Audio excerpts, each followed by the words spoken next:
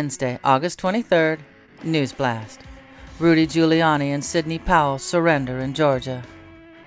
Judge denies Alec Baldwin motion to dismiss Rust Cruz lawsuit. Mar-a-Lago IT worker was told he won't face charges in special counsel probe. Russian mercenary boss Prigozhin killed in plane crash. Donald Trump interviewed by Tucker Carlson on Twitter during first debate. First Republican debate was overshadowed by Trump's absence. Lockheed Pratt wins $1 billion in Navy deals for F-35 parts, equipment. Investigators search BTK killer's former property in Kansas for connection to unsolved cases. Pittsburgh shooting suspect dead in 6-hour standoff in Garfield neighborhood.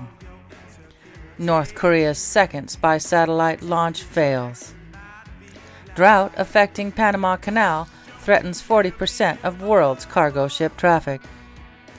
X suspends DeSantis PAC's account hours before debate. Mugshots released of Giuliani, Powell, Ellis, and others in Trump Georgia election case.